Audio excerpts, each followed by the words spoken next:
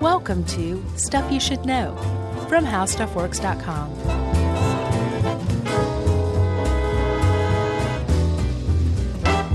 Hey, and welcome to the podcast. I'm Josh Clark, and there's Charles W. Chuck Bryant, and there's Jerry, and this is Airbags edition. I'm surprised we hadn't done this one yet. Seems so stuff you should know. It does.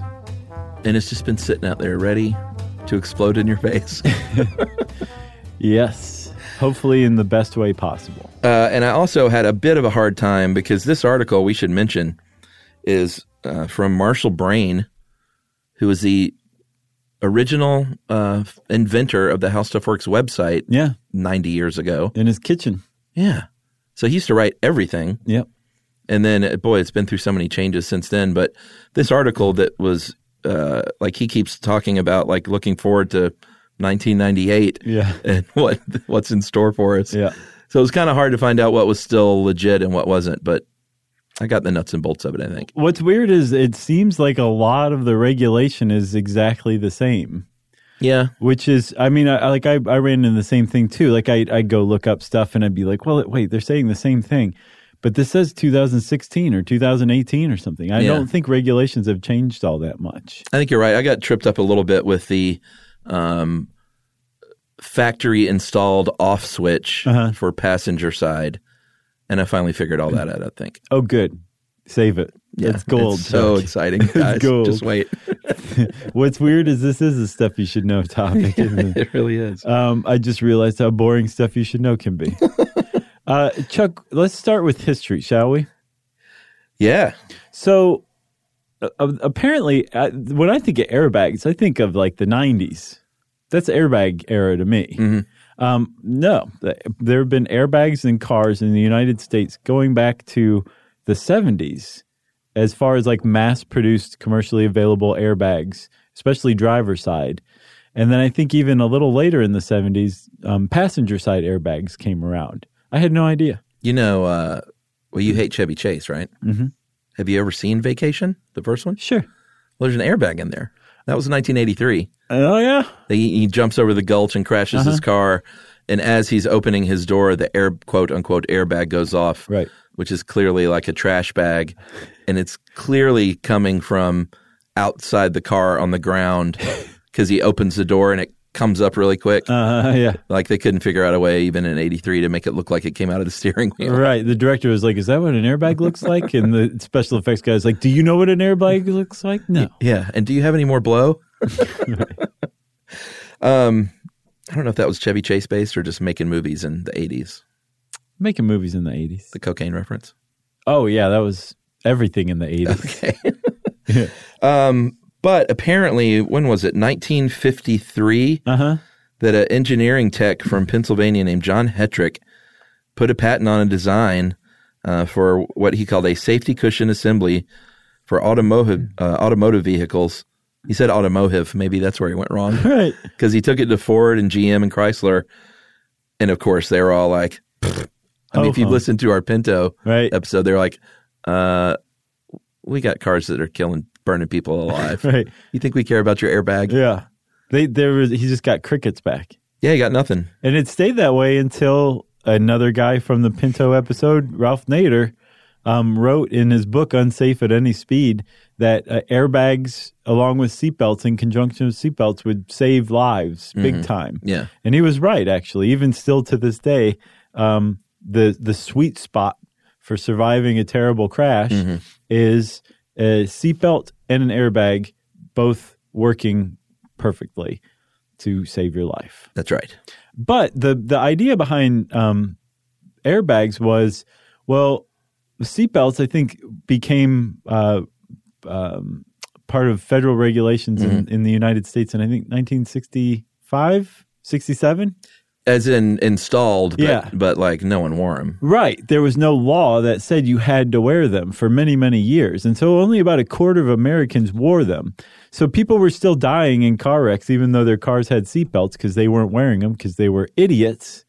So people said, well, maybe we'll put in these airbags. These are passive safety features. A seatbelt is technically an active safety feature because unless you have one of those, what was it, a Honda Prelude, where like you'd open the door and the seat, the shoulder belt, and then you close it and it go over you. Forgot about those. Even still, you had to do the lap belt part yourself. So that's technically active. Oh, that's right. You have to do something to put it on. An airbag is different, where you are just sitting there and it does it whether you want it to or not. It's a passive safety feature. So they said, well, maybe if we put airbags in, it will save lives. And so they started putting airbags in. Yeah. And then I'm sure even back then there were people that like, government regulating socialists trying to save me. Yeah. I can't even turn off this airbag. That's a good Waylon Jennings. Oh, I wish I could do a good Waylon Jennings. I wouldn't be doing the show. Just be out on the road. Really? With my act. Oh, yeah. That hurts. I'd bring you along. Oh, okay. You'd be little Waylon. I'd say, Waylon Jennings. So I think starting in 1998, like they started putting them out finally in the 70s and the 80s, but in 1988 is when they said... 98. What did I say, 88? Yeah, 98 is when they said finally, all new cars got to have these airbags. Yeah. For the frontal airbags, at least. For the driver and the passenger side frontal airbags. Yeah, it was still a little bit before the side impact bags were mandatory. And they said, okay, well, everybody's saved. The world is saved because we have airbags now, so no one's ever going to die in a crash. And then people started saying, wait a minute. I just read about this person who was in a fender bender and their airbag went off and it killed them. Yeah. What about that? And so they started looking into airbags a little bit and they said, oh, okay, well, maybe this is something what you call a work in progress. Yeah. And still to this day, airbag technology, this passive safety technology, is a work in progress because part of airbag technology is also educating the public in how to use it correctly. Because an airbag is not a soft little pillow that you're like, well, after this crash, I guess I'll just take a nap here. It's basically like a punch to your face. Yeah. That inflates very quickly and is meant to keep you from eating the steering column, which apparently you can do in a high enough speed crash. Your seatbelt, even when you're wearing it correctly and you're sitting where you're supposed to be, you can still be forced into the steering column. Yeah. The point of the airbag, especially for the driver, is that it provides a barrier between you and the steering column. It's not a comfortable barrier, but it's a barrier that will keep your chest from caving in. Yeah, and obviously people are more at risk if you're, let's say you're a little short stuff and you got to hike that seat way forward in order to drive. You're that much closer physically to the steering column. And so the airbag is meant to help everyone, but especially like people that are too close for comfort. Yes, but if you're sitting too close to the steering column, it can hurt you. Yeah, I think, what do they say? Get yourself 10 inches back at least? Yeah, oh, wait, we're getting way ahead of ourselves here. All right, 10 inches, everyone. It is 10 inches, you're right. So let's talk about the original idea for the airbag. Okay. It was, you take a thing of compressed gas and you have it attached to like basically a balloon or a bladder or something like that. Or in vacation, a hefty bag. Yeah. And under the right circumstances, like maybe a crumple, that compressed gas is triggered and it blows up the balloon and you're saved. The problem is there's a lot of issues with this setup. Number one, it doesn't work fast enough. The compressed gas still does not work fast enough. This is original technology. Oh, okay. Like the stuff they were working with in the 70s. They had an idea that they wanted an inflatable bag, but they didn't know how to do it quite yet. So the original idea was compressed gas. Right. You know, like a whippet, a giant whippet. Like your whippet? You know. Like what I've got in over here on the desk? The whippets you do in between during ad breaks with your cracker. Yeah. Imagine a cracker and a giant whippet in your steering column. Yeah. Okay? That was basically the idea at first. And so, one, that whippet wouldn't inflate the bag fast enough. That's a big problem because if it doesn't inflate fast enough, not only does it not keep you from hitting the steering column, it can actually make it worse. There's this, I think it's like 10 amazing facts or something about airbags on Jalopnik. And they have a video on there. It's That's a side-by-side. It is. Mm-hmm. Side-by-side of crash tests with the crash test dummies. Mm-hmm. You mean the band? Yes. Yeah. You know, they were like, we're so tired of your music. Get in this car. So it's side by side with crash test dummies. And one is an airbag that deploys in the right time. Mm-hmm. The other one is an airbag that deploys late. And the one that deploys late, the dummy's head goes forward, right? Mm-hmm. And then right when it's about to hit the steering wheel, the airbag inflates. And it crushes the guy's head backwards at like a 90-degree angle to where it's supposed to be. Yeah. And you're just like, oh, that's what happens if the airbag deploys late. So the timing is really everything. So the idea that it would deploy late or not fast enough was not only not good enough, it was actually dangerous. Yeah, because the whole idea here, and Sweet Marshall Brain includes a whole bit on, the physics of a car crash. Yeah. But it's worth noting that, when you're driving and you hit something that's with your car, like head on, let's say, everything wants to come to a complete stop that's in that car, right, including your body and your face. Right. So you've only got a very, very, very small amount of time to get that bag fully safely inflated as your head is doing its final, like, all right, this is where I want to stop. Right, exactly. Its final resting point. So let's take a break. Okay. And we'll talk more about the physics of the car crash after this. All right.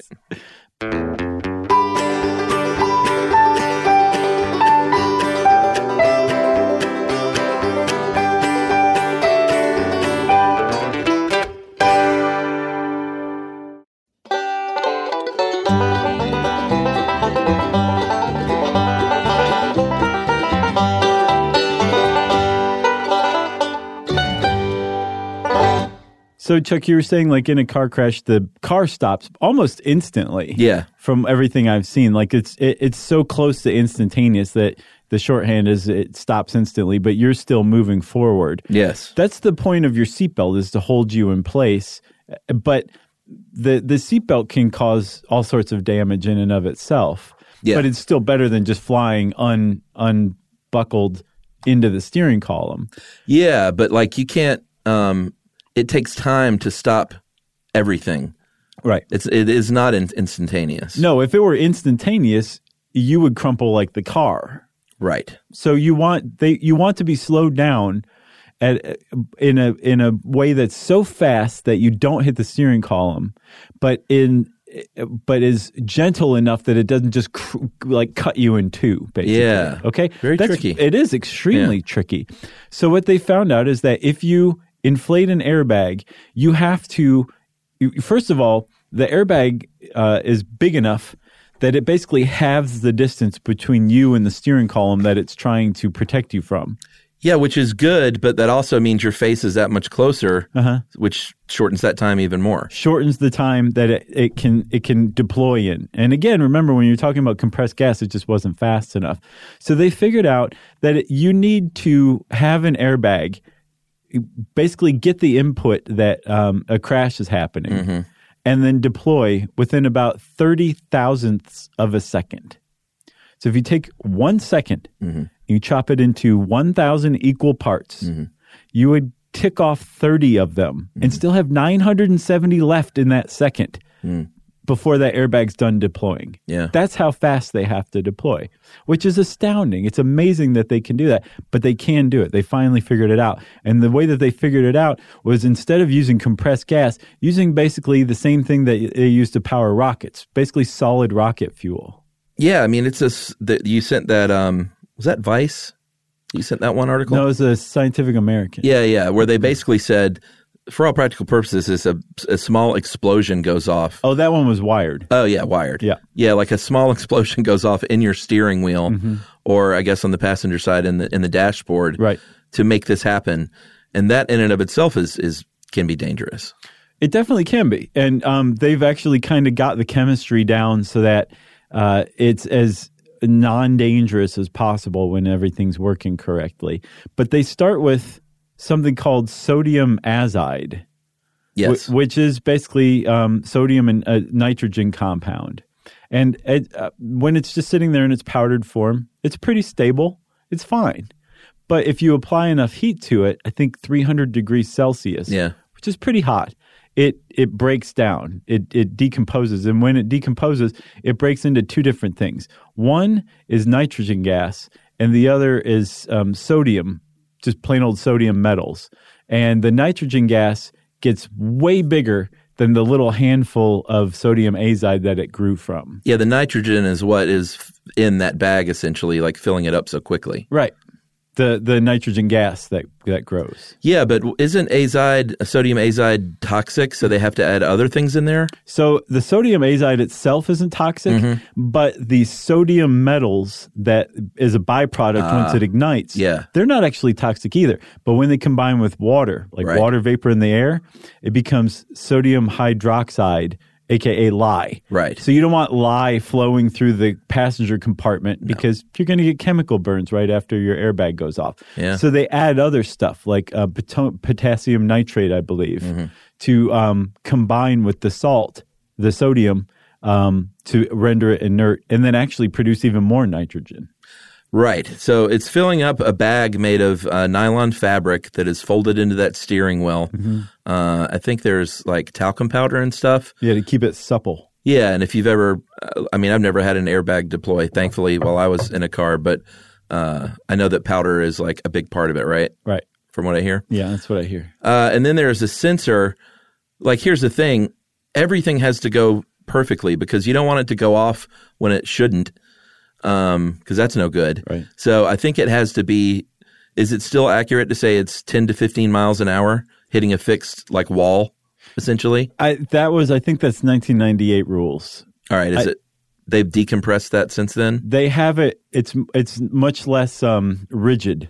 Okay. So when your car hits something and stops suddenly, there's an accelerometer that's measuring the deceleration and like 5 different factors. Okay. Yeah, like you just went from 30 to 0 so fast. Right. We know that you've been in a wreck. And it's measuring not just this direction, but also that direction and that direction to make sure that what's going on is an actual like frontal crash. It sends this data, this raw data, to a microcontroller, little tiny computer in your car. Actually, that's part of the airbag assembly. And the microprocessor runs this data through an algorithm. The algorithm decides whether it's a front-end crash or not. And if it is, then it deploys the airbag. And what it does is it sets off an electric circuit, which goes and ignites a little charge, which blows up that sodium halide, which then blows into nitrogen gas. It's crazy. All of this happens in 30 thousandths of a second. Yeah, like if you ever, we've certainly gone over enough amazing like inventions of mankind through the show, but if you ever doubt just how brilliant humankind is, like look at the airbag. Especially engineers. It's unbelievable to walk that line of doing this safely, because they could have given up and been like, geez, I don't think we can, there's no way we can get it done that fast, that safely. Yeah. Like, let's think of another idea. Yeah. But they were like, nope, let's stick with the airbag. Nader's on us. They said, go get the engineers. So that's the new way of doing it. Apparently, the old way, according to Canada's transportation website, there would be a little hollow tube with a ball bearing held in place at the end by a magnet.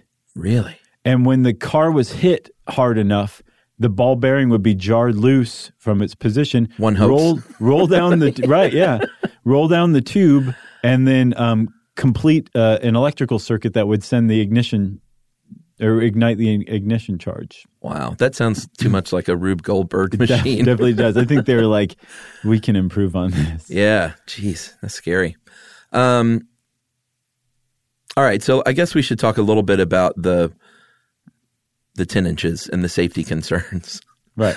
So apparently placing yourself 10 inches from your steering, the front of your steering wheel, the center, I guess, where that thing pops out, is plenty of room, because they say the risk zone is 2 to 3 inches. Right.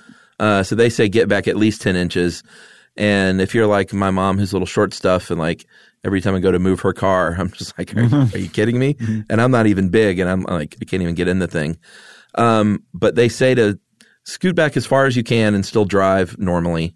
And then if you need to, even tilt that seat back a little bit, just to get yourself in that sweet spot. Yeah, if your seat has to be as close as possible, at least tilt your chair back. Yeah. And then if you can get it further back, but now you're too low, if you can raise your seat automatically, do that too. Yeah. Marshall Brain even says get a pad to sit on if you have to. And it's true. You also want to tilt your steering wheel so it's facing your chest rather than your head. Yeah, which is, I mean, surely you do that anyway. I actually went and double checked mine. I was like, oh, okay, I do. Yeah, I'm a tilt down all the way. I am just too. because it's more comfortable. Right. But some people, I think, have it upward, and it's just sitting there blasting. Like you're driving a bus. Waiting. Yeah. But it's like you're driving in front of a loaded gun. Yeah. With your face in front of a loaded gun. So you want to do it correctly because you kind of are. For kids, there are a whole host of concerns for children, and airbags have killed children in the past. And I mean, go and look up all the rules yourself. Don't base your life and your children's safety on anything we say. But I think that the current laws or recommendations are, if you're under 12, you should be in the back seat. Period. Yes. Like you shouldn't be riding in the front seat, which is way different than when we were kids. Oh yeah, you'd be like bouncing around like with your hands on the dashboard as like a 5-year-old. Right. Yeah. Yeah. It's just crazy how it used to be. Yeah. Man, it's unbelievable. It's unbelievable that any of us survived to this point. Yeah, that's true. But that's when I got a little bit confused about the passenger side on-off switch, because starting at a certain point, they said, all right, if you want to get an aftermarket switch built in to turn off your airbag or the passenger side, you have to fill out this application and have a specific qualifying, I guess, would you call it a hardship? Hardship or just reason? Yeah, a reason. That's a good way to put it. And they range from like medical conditions, sure, just to being too small, I think, too, right? Or to having a car where the back seat was too small to put a rear facing kid seat. Yes. Yeah.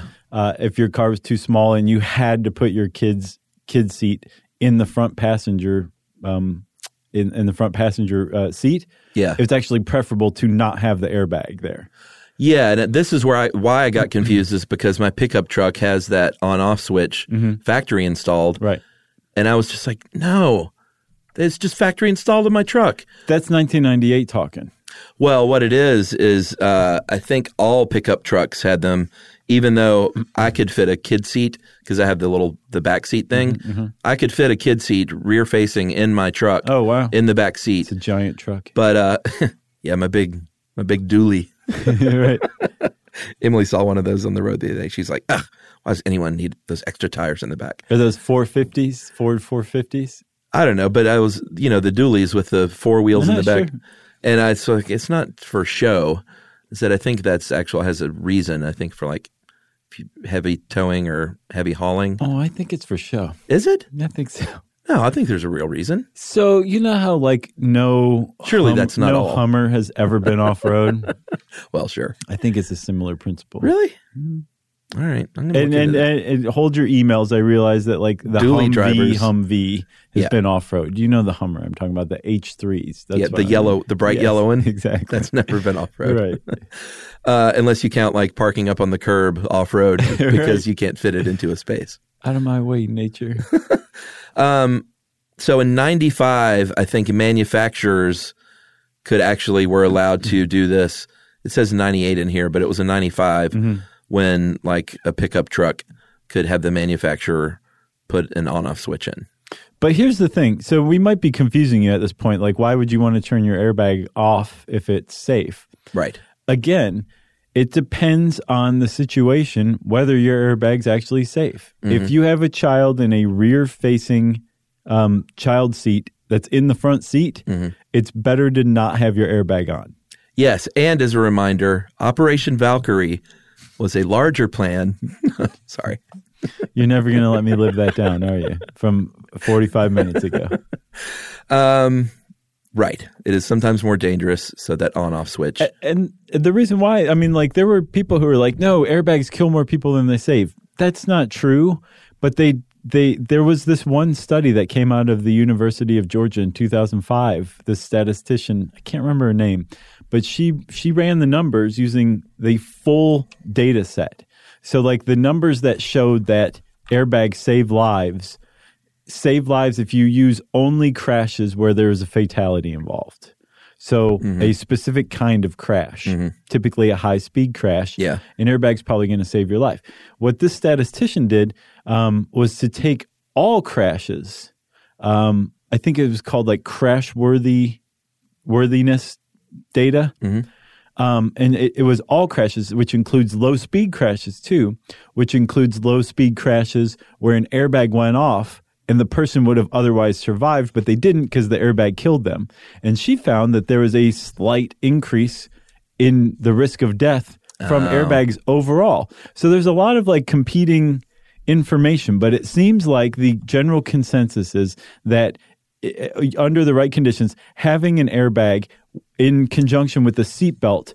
Yeah, that's important. Yeah, it's very important. Where you're sitting back far enough, at least 10 inches away, and up high enough, that is going to increase your risk or increase your chances of surviving an otherwise fatal crash. Right.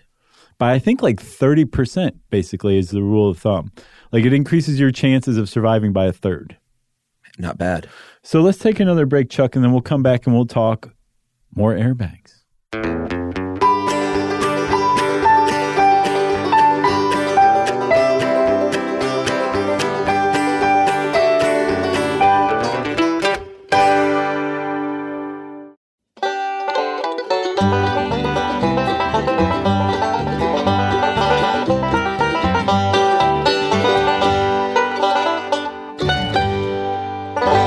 So we were talking about kids. If you do have a kid that's 12 and up or whatever the recommendation is, it's still important, obviously, always wear that seatbelt. Yes. But also have them sitting properly. Right. They talk a lot about the fact that kids are smaller, so a lot of times they try to sit up in their seat more. A lot of times in a crash, the kid will go up toward the ceiling, the roof of the car, because of how small they are. And so it's really important to have your kid in that seatbelt with their butt all the way against the back of that seat. Yes. And like staying there. Right. And shutting up Yep. while they're at it. Yeah. And again, back far enough, at least 10 inches away from the Put that seat back all the way. And they might be like, I can't see as much. But again, just tell them to shut up. Yeah. You're looking after their safety. Yes. Actually, what I meant to say was if an airbag goes off, a child is so light that it could lift them up in their seat. Right. Yeah. If they're too close. Correct. And not positioned correctly. That's right. Okay. I ran across something surprising. Did you know that it's not mandated for cars to have airbags in Canada? In Canada. Really? It is in the U.S., but not Canada. Huh. Doesn't that surprise you? That is surprising. So that's not a law for new cars, huh? Not in It's Canada. like an option, I guess. Yeah. They don't. It's not mandated that new cars have airbags. Say, I want a cigarette lighter and an ashtray. No airbag. Right. So if you paid attention to the news at all, you may have heard about airbag recalls, especially ones that were made by the Japanese firm Takata. Man, that's a big problem. I think something like 37 million cars have been recalled. Yeah, it said the NHS. I did this in the Pintilling. Yeah. The NHTSA said it's the largest and most complex safety recall in U.S. history. Because Takata made airbags for everybody. Yeah, and they made airbags that could possibly send metal shards flying into your face. Yeah, I was reading about a girl who was, she was like a cheerleader from Oklahoma who had just graduated, was like, had her whole life ahead of her. She was just as sad as it gets. She went to go pick up her little brother. Her name was Ashley Parham. She went to go pick up her little brother from football practice, and I guess like got into a tiny fender bender, and her airbag went off. Well, that shouldn't have killed her in and of itself, but it turns out that Takata airbags start to degrade over time. Yeah, that sodium azide actually becomes explosive. So when it goes off after it's aged a certain amount of time, it becomes super explosive, and it can actually blow the canister that holds the airbag, and that's the metal, apart, and it shoots shrapnel out. And apparently, it got her in the neck, and it was such a traumatic injury that at first they thought she'd been shot. Wow! And she died, there in her car from the airbag. There's millions of cars out there on the road right now with the same potential going on. Yeah, I saw 15 deaths, and then I saw another that said 20. I saw like 23, I think. Yeah, so somewhere in that range is the amount of people that have been killed. Just from the Takata airbags, not airbags in general. Yeah, the recalled airbags, and hundreds of people injured. Mm-hmm. And like you said, they go across, I don't know, every manufacturer, but most. Yeah, and not just American automobiles or Japanese even, but there was an Australian one that I saw was being recalled. Like everyone around the world used Takata airbags, and they are faulty. Yeah, and like you should have gotten a notice by now, but take it seriously. Mm-hmm. And I know that it's been slow with the fixing of it and the rollout of, the ones that work. Right. It's not like an instantaneous thing to fix 37 million cars. Right. But even if your airbag is working correctly, there's still, remember I said that airbags are kind of a work in progress? Yeah. And part of it is educating the public. Another part of it is just making airbags better at what they do. One of the major flaws of airbags is that they are, the closer you get to a head-on collision, to a 12 o'clock collision, the better they protect you. But the caveat to that is depending on how fast you're going. Right. So if you're going really slow, they can actually be really problematic because you may not even have your seatbelt on, in which case you don't want to hit an airbag without a seatbelt on, especially at low speeds. It can mess you up pretty good. Yeah, because what you're doing there, in case that doesn't make much sense, you are very quickly going well within that 10-inch zone, right? Because of no seatbelt keeping you back. And then remember, it kind of like an airbag deploying too late, it can shoot your head backward and just mess you up pretty good. After that, when you have a seatbelt on, or if you have a seatbelt on, even if it's 10 to 15 miles an hour, up to a certain point, say I think like 65 kilometers per hour, I'm not sure what that is in miles per hour, you are pretty good. You're pretty good with your airbag.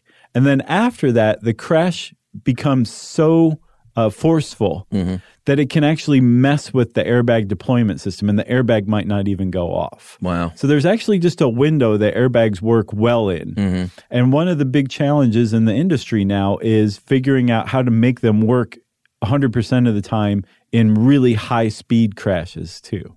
Yeah, I mean, it's pretty cool and a testament to where we are with safety in the world now, and especially in the United States, that they're not just like, yep, got the airbags figured out, let's move on along. Right. And they're constantly working on it. Supposedly the National Transportation Safety Board really resisted putting on-off switch on cars for a long time because they were afraid that it was going to be it was just going to be an easy fix for problematic airbags where people just turn off the airbags rather than forcing the automotive industry to put more money and time and thought into making better airbags. Yeah. Which is, it's a risky, gambly way of getting things done, but it's a way. Yeah, and they work best, like you said, at head on because the bumper. If you listen to our, was it Crumple Zones? Yeah, I think so. Is that a whole podcast? I think so. Is that what they were called? Yeah. That front bumper and the engine and the whole front of your car takes so much of that impact that by the time it gets to you, it's really, really helping the airbag out. Side impact is, I think there are more side impact accidents and more deadly ones, right? Because you get T-boned and there is no engine, there is no bumper, it's just that thin door. It happens much faster. Yeah, super fast. So there are side curtain airbags now on, I think all new cars, right?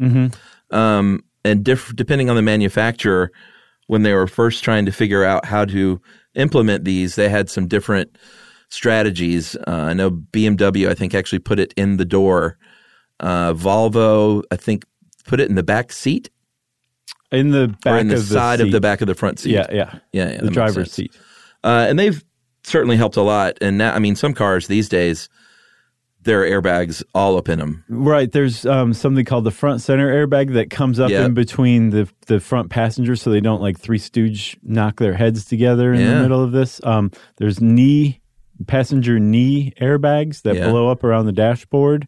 There's inflatable seatbelts they're working on, which is smart. Oh. There's a lot of airbags that they're basically just trying to turn it into one giant marshmallow, which is smart, but as long as the giant marshmallows don't also like knock your head off of your body. Right. Accidentally. Right.